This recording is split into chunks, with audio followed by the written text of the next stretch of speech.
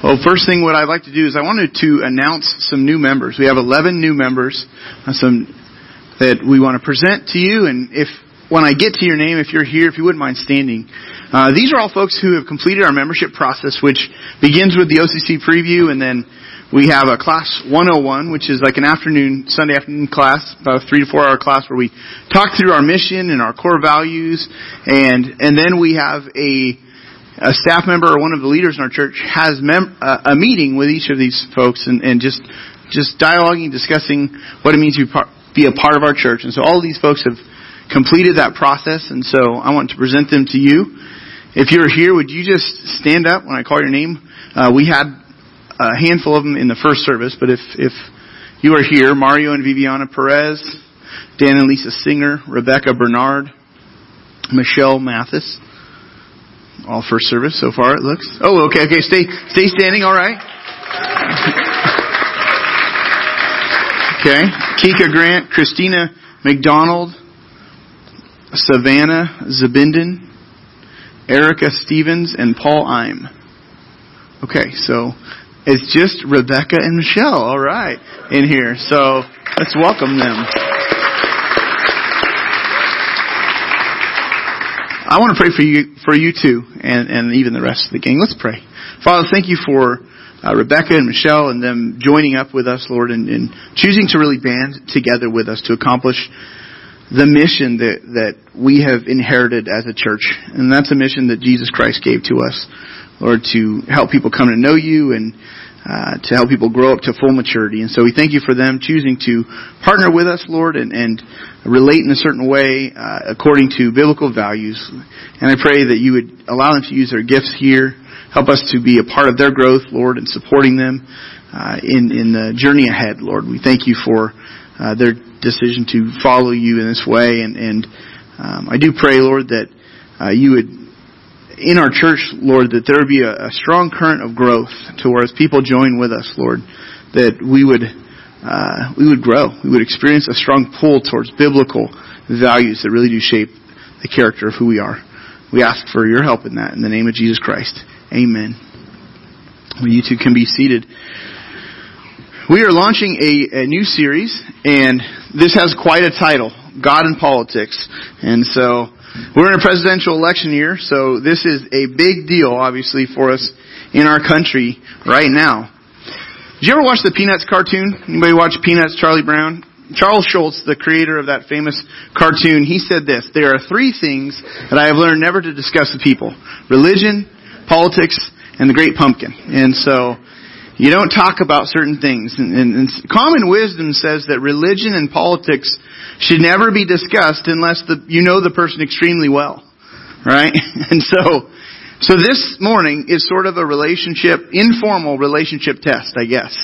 And so in this series, we're going to be talking about politics and about God's involvement in this area of our world, and also our responsibility as Christ followers to play our role well and get our minds around what God asks for us to do. Recently, there was the surprising news of an unexpected passing of Supreme Court Justice Scalia. He passed away just recently. He was a brilliant judge who made a major contribution to the courts through his role, and he was a devout Roman Catholic who was unflinching but equitable in his conservative approach to life and to law. And Scalia, he was a guy that could he could appear really dry in an argument. If you pull up videos of him being hammered by his critics, he could just kind of keep a kind of a dry, almost it would appear like cold, but in an argument. But then he was also known for being a very warm and cheerful, kind of good-natured person as well. His best friend, he was a very strong conservative, but his best friend on the court was perhaps its most liberal member, Justice Ginsburg, who they remained very close friends up until his death. Now, with brilliant clarity, he once explained this. He says, "I attack ideas, I don't attack people. And some very good people have some very bad ideas. And if you can't separate the two, you got to get another day job."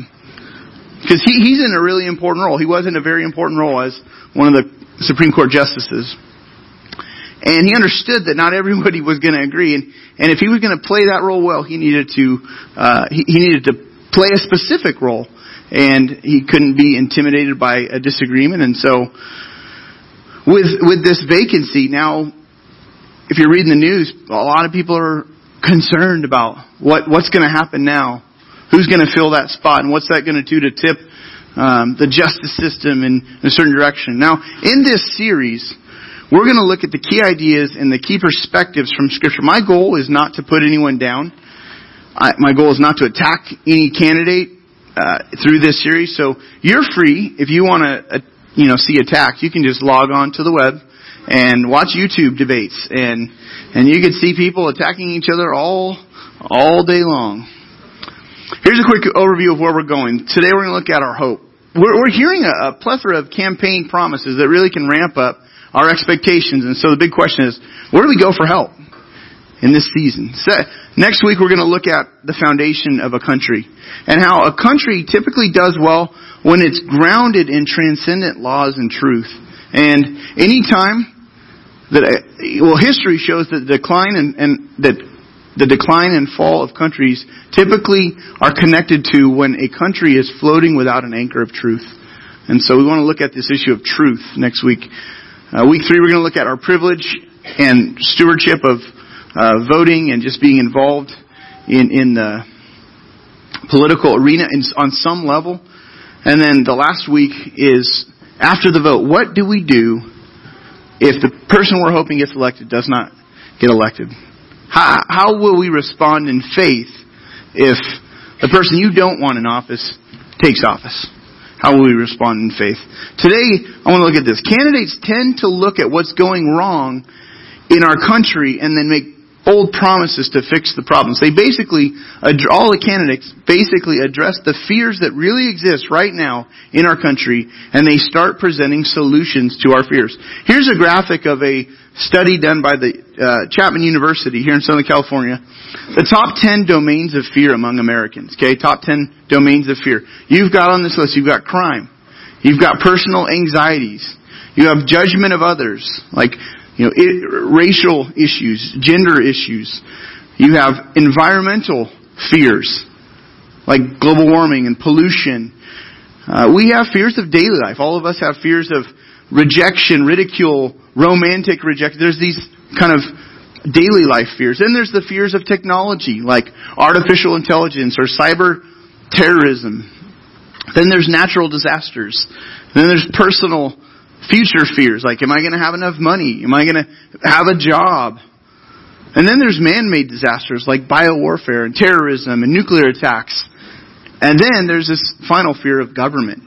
Some of you here, you fear government corruption. You fear legislation that's affecting gun control and immigration. There's all of these different fears of the government, along with these other, this list of 10 total. But all of these fears are the backdrop for campaigns. If you think about it, these are the backdrop for all the campaigning.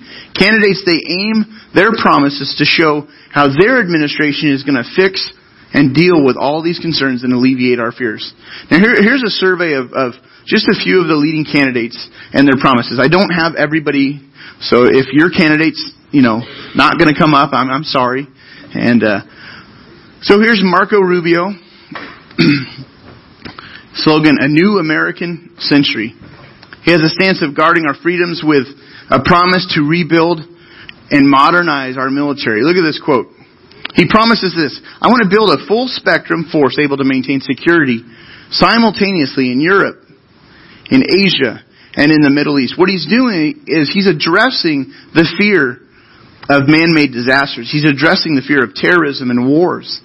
And so this is one of the promises he's making. He wants to address this very real issue in our society. We have Donald Trump. Donald Trump, another candidate. Make America great again. That's the promise he is standing upon. And he says this of himself: I will be the greatest job-producing president in American history. Now, he's a businessman, and so that's his background.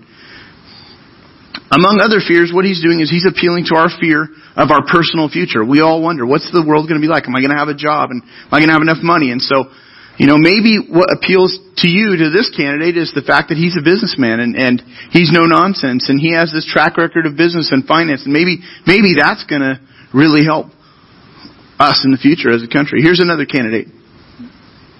Ted Cruz. Trust Ted. Trusted. Courageous, conservative, consistent. Among many other things, he promises to restore the Constitution. He wants to be, he's a constitutionalist, and so here's a quote from him. I will be willing to spend whatever political capital is necessary, and sir, I give you my word, every justice I put on the court will be a principled constitutionalist jurist with a proven record who will be faithful to the law and will not legislate from the bench. So in recent years, we've had Supreme Court justices beginning to legislate in their role, and that's really not the role that they're supposed to play. And so, he's taking a stand against that, and he's appealing to corruption, the fear of government corruption and politics and things of that. Now, here's another candidate, Bernie Sanders. One of his slogans is expanding possibilities, and on gun control, Sanders says this: we need to make sure that certain types of guns exclusively used to kill people, not for hunting, should not be sold in America. So he's appealing to the fear of crime. So if you're afraid of guns getting into the hands of criminals, then this candidate, he appeals to that fear. And you read the news and you find out gun violence problems and issues, then this may be, okay, he's addressing the fear I have. Or here's another candidate, Hillary Clinton. Are you ready for Hillary 2016? She vows to make America the clean energy superpower of the 21st century. Look at this quote. Future generations will look back and wonder, what were we thinking? How could we possibly be so irresponsible? I'm just a grandmother with 2 eyes and a brain, and I know what's happening in the world is going to have a big effect on my daughter, and especially on my granddaughter. So she's appealing to the fear of the environment. And on and on and on, the candidates are, they are connecting their promises to very real fears that exist in our world. And all of these fears in the future really provides a canvas for candidates to carry out a campaign upon it. And as fears rise with every new crisis or new current events, watch how each candidate shifts and presents a new solution and makes a new promise. And on and on and on. Over time, what happens in all of us is that an expectation begins to arise that maybe one of these candidates can really fix our country. And we start hoping in a person. Maybe one of these folks or one of the other candidates that I didn't mention, maybe they are really the hope that we've been, waiting for. Look at this next slide. Phyllis Schlafly, she is the founder of the Eagle Forum, a conservative activist group. She said this of Donald Trump, that he might just be the last hope for America. She said this statement.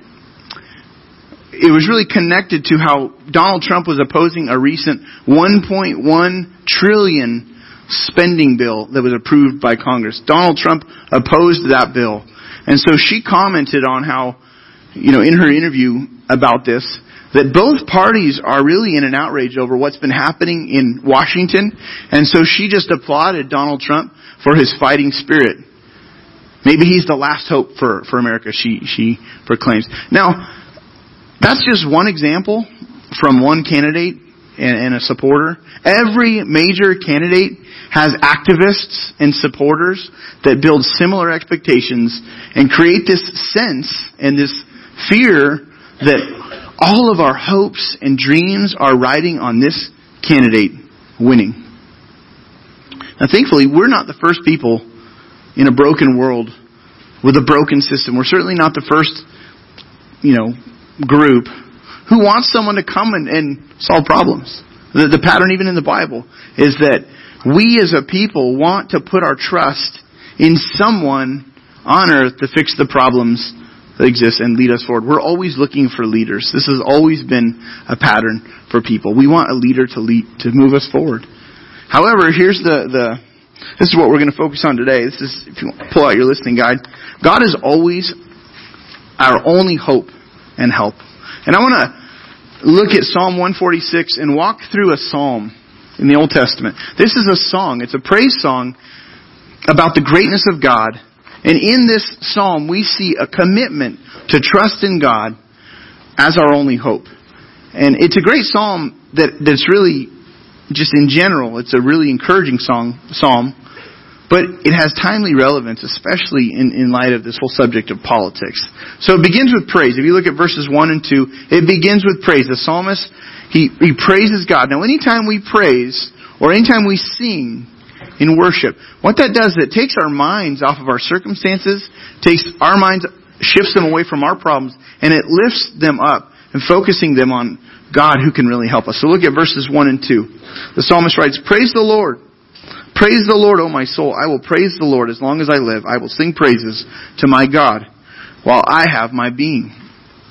Praise, it lifts our perspective from heaven, or from earth to heaven. It just sets our gaze above earth and the problems. And so after praise, then we move a little further and we see this. We see that politicians come and go.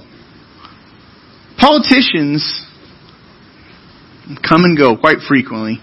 Look at verses 3 and 4. The psalmist writes, "Put not your trust in princes, in a son of man." Put not your trust in princes, in a son of man. All of the candidates are, they were born to some human. Some earthly family. And so what the psalmist is saying, look, all the princes, these are just mortal men. These princes, these leaders, they have limits in their power. And then he says, "In whom there is no salvation." The NIV, it reads, "who cannot save." These princes, these leaders, they can't really save. Look at verse 4. It says, "When his breath departs, he returns to the earth, and on that very day, his plans perish." Think about this. Think about putting your hope in a politician. All of your hope. He's going to fix everything. This is what happens every election year. We put our hope in a politician. That maybe this year God's going to provide the person we need to really turn things around.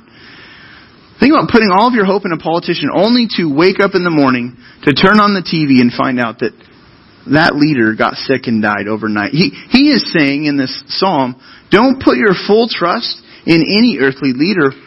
Earthly princes come and they go. Why? Well, a leader, a politician, they can look back. They can look into the past. They can be a student of history and start focusing on what happened here and learn lessons from history. They can gather around them a list of group of wise advisors to understand the present.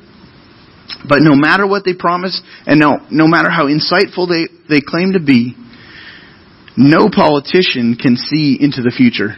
Every one of them has limits. For example, how could George W. Bush have prepared our country for 9/11? He couldn't see into the future. Nobody was thinking airplanes into buildings. Nobody was thinking terrorism in that form. He can't see it. He couldn't have seen into the future. Roosevelt, his campaign speech could not have prepared America for Pearl Harbor. There was no way he would have known. He couldn't have seen into the future. When it comes to natural disasters, how could any governor or any president really promise to protect us from all of the unknown disasters that could strike? Politicians, they come and go. They don't really know what's coming down the road.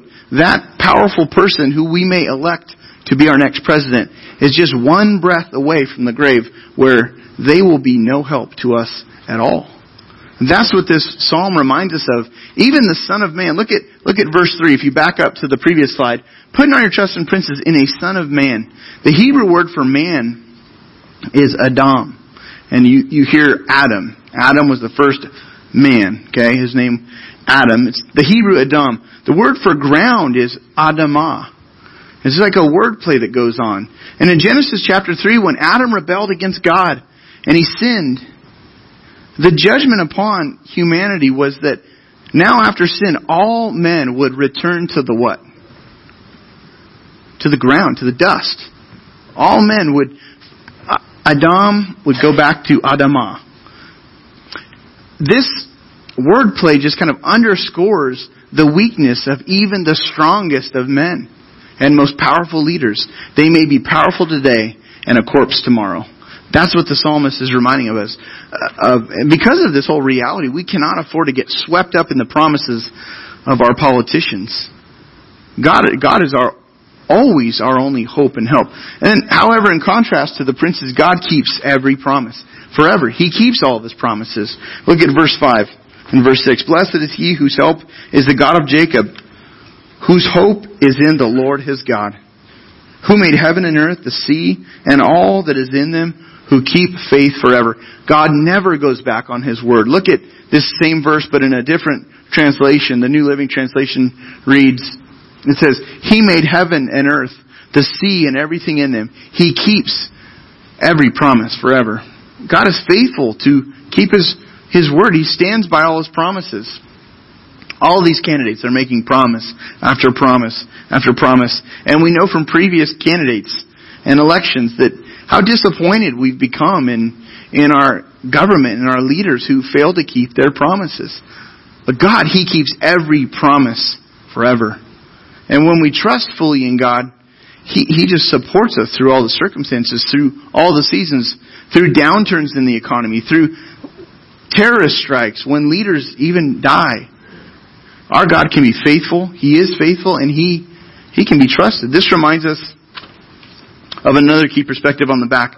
It's that we trust God for our well-being, not government. We trust God to come through for our well-being, for the needs that we really have as a people.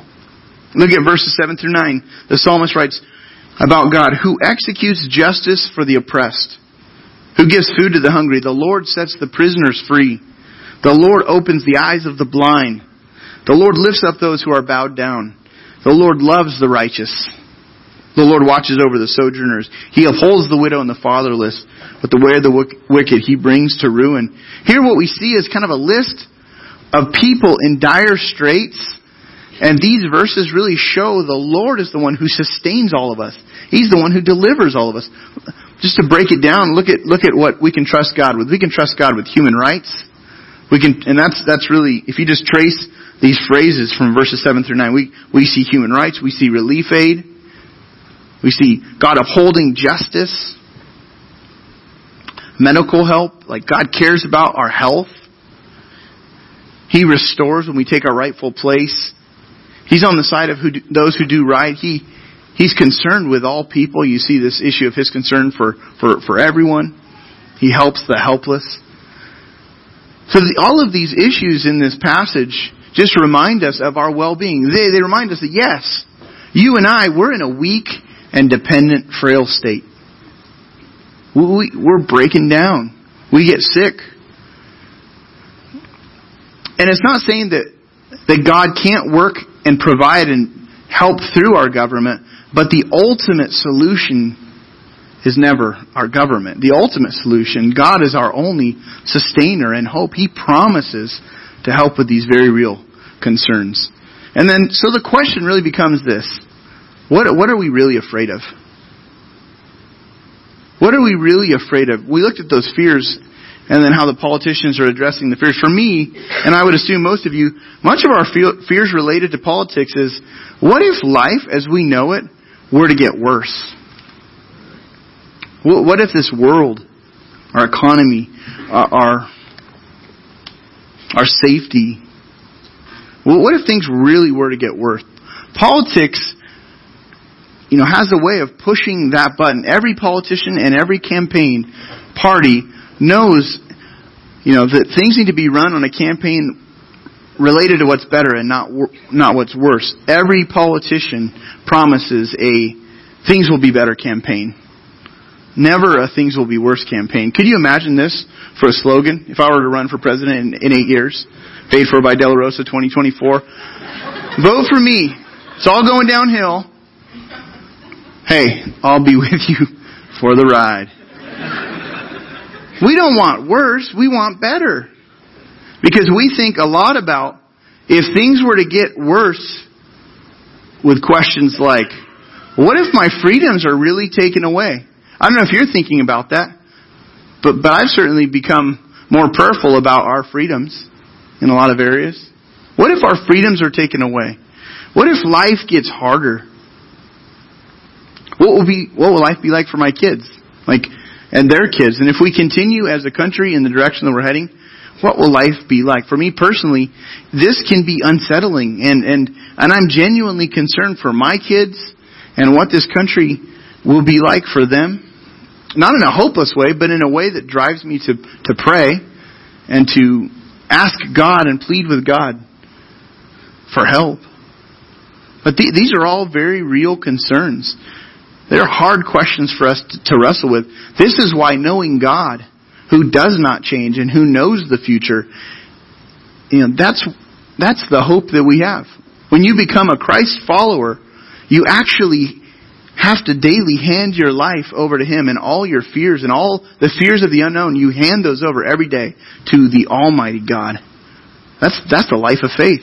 We just realize every single day there are things that could go wrong. I have to hand over my concerns today, again, to God Almighty, who holds the future, who knows tomorrow. Now, practically, the best step we can take when we're overwhelmed with these anxieties is this final one. Go to the worst case scenario and decide you will trust God there.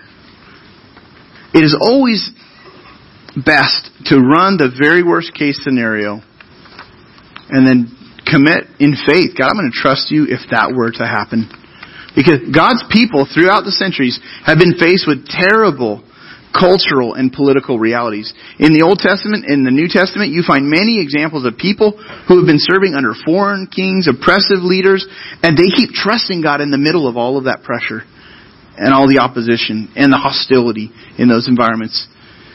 In one place in Deuteronomy chapter 31, Moses, the leader of people of Israel, Moses is handing his leadership over to Joshua, the new leader, and he gathers all the Israelites together, and he gives them some next steps as they're about to enter into the promised land that God had given them. There was going to be a handful of hardships that they would experience. Things were going to change. Life was not going to get easier for God's people, the Israelites, as they're heading into the promised land. Their leader's about to die. They have a new leader they're going to have to follow. They would be fighting battle after battle in order to advance and inherit the promised land. If you read through the conquest of the promised land in the book of Joshua. But look at what he says in Deuteronomy. God says this to His people through Moses. Moses says to them, "Be strong and courageous. Do not fear or be in dread of them." This is what He says to God's people. "For it is the Lord your God who goes with you. He will not leave you or forsake you." When you and when we face the worst case scenario of our country, of our society, and even our lives, this same truth remains. God will never leave us nor forsake us.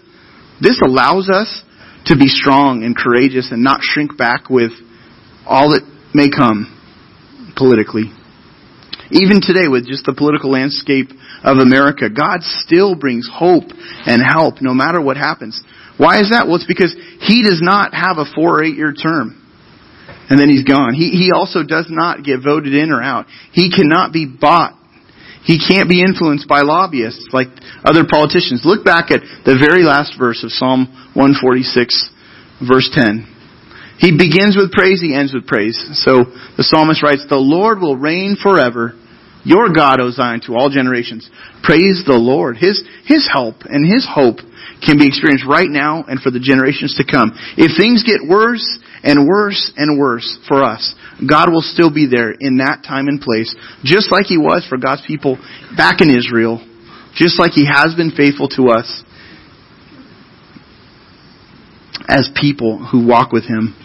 And as I wrap up, I want you to kind of think through think through this whole area of worst case scenarios. I want to offer a few more just bullets here. You can jot these down if you like. When things feel hopeless, pray and ask Him for help. Now, this may seem like a given, but don't move so quickly past this. Pray and ask God for help when you are experiencing the worst case scenario and it seems hopeless.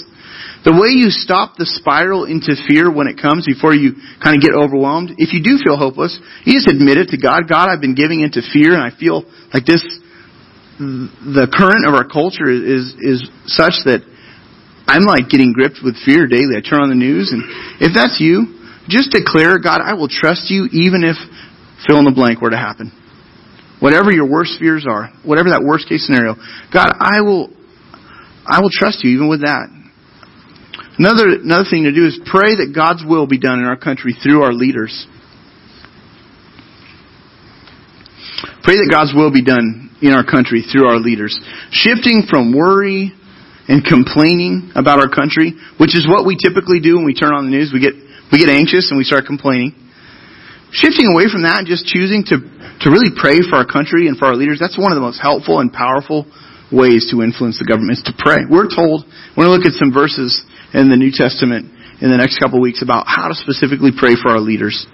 But pray. And then another one is when you begin to get disappointed about the polls, like you're putting your hope in a candidate, or you start seeing the country go in a certain direction, hold up the shield of faith and just declare, my God will not rip me off.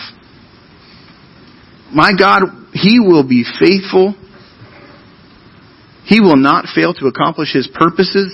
I can hold up the shield of faith any time. And many times in my life, I've had to declare this out loud. As I get to the core of some disappointment or some discouragement, I have to hold up the shield of faith and say, my God will not fail to accomplish His purposes in this situation or in my life. I have to hold up the shield of faith. This is something that Paul tells us in Ephesians chapter 6. It's a defensive way to battle against the constant onslaught of thoughts that come our way from the enemy or just even from the world. Then finally, dig into Scripture and remind yourself of truth. God is ruling on the throne. He will reign forever. That's what this psalm says. God will reign forever. He's ruling on His throne. He will do what's right. He will do what's just in everything. And so over time, these things can be really helpful as we just keep turning from despair to hoping in God, even if the worst case scenario that we could imagine were to come true. I want to invite our worship team to join me back up on the stage, and I'm really glad that you've all set aside this time to come this morning as we look at this important subject. My hope for this morning really is that we would just kind of set our heart to trust God as we head into this season of political campaigning. That we just set our heart to trust God. And for some of you, maybe this is the first campaign you've paid attention to. And for others, you've been through this year after year after year, or every 4 years you go through this. And so, but what I wanted to do was just as a group, that we would just set our heart to put our hope in God, and that we wouldn't be riding the roller coaster of politics and promises and fear, but that we just set our heart to trust the one true God who is almighty. Here's the next steps. These are on the back of your connection card. The first one is, would you pray weekly? This is, pray weekly until November 8th that God, His will would be done in our country through our leaders. Second, identify the fears that I need to release to God and start praying. If you've kind of been spiraling in emotion or worry, just identify that and begin to turn that over to God. And then the last thing is, I want to encourage you to come back and attend the rest of this series. Maybe bring somebody with you that you think this would be helpful for, to get some perspective from God's Word as we continue to advance into this election year. So let's go to the Lord in prayer. Father, thank you for ruling and reigning in heaven and on earth.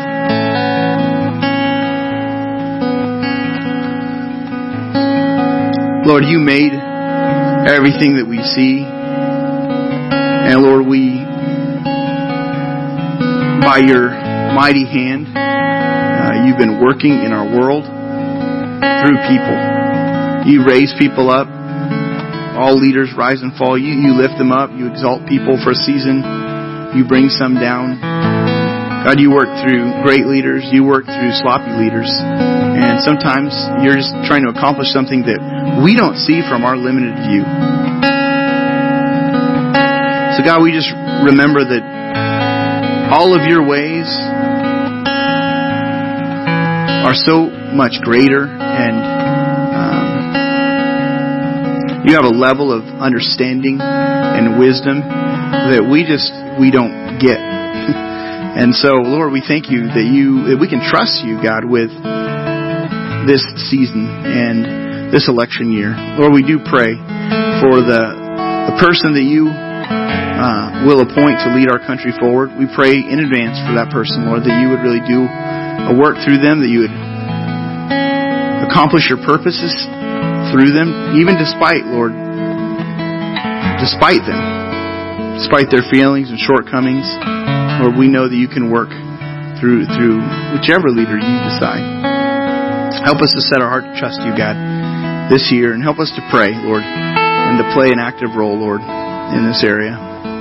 Thank you for bringing us here today. We thank you for the work you're doing in us and in our church, and we ask you to bless the week ahead. In Jesus' name, amen.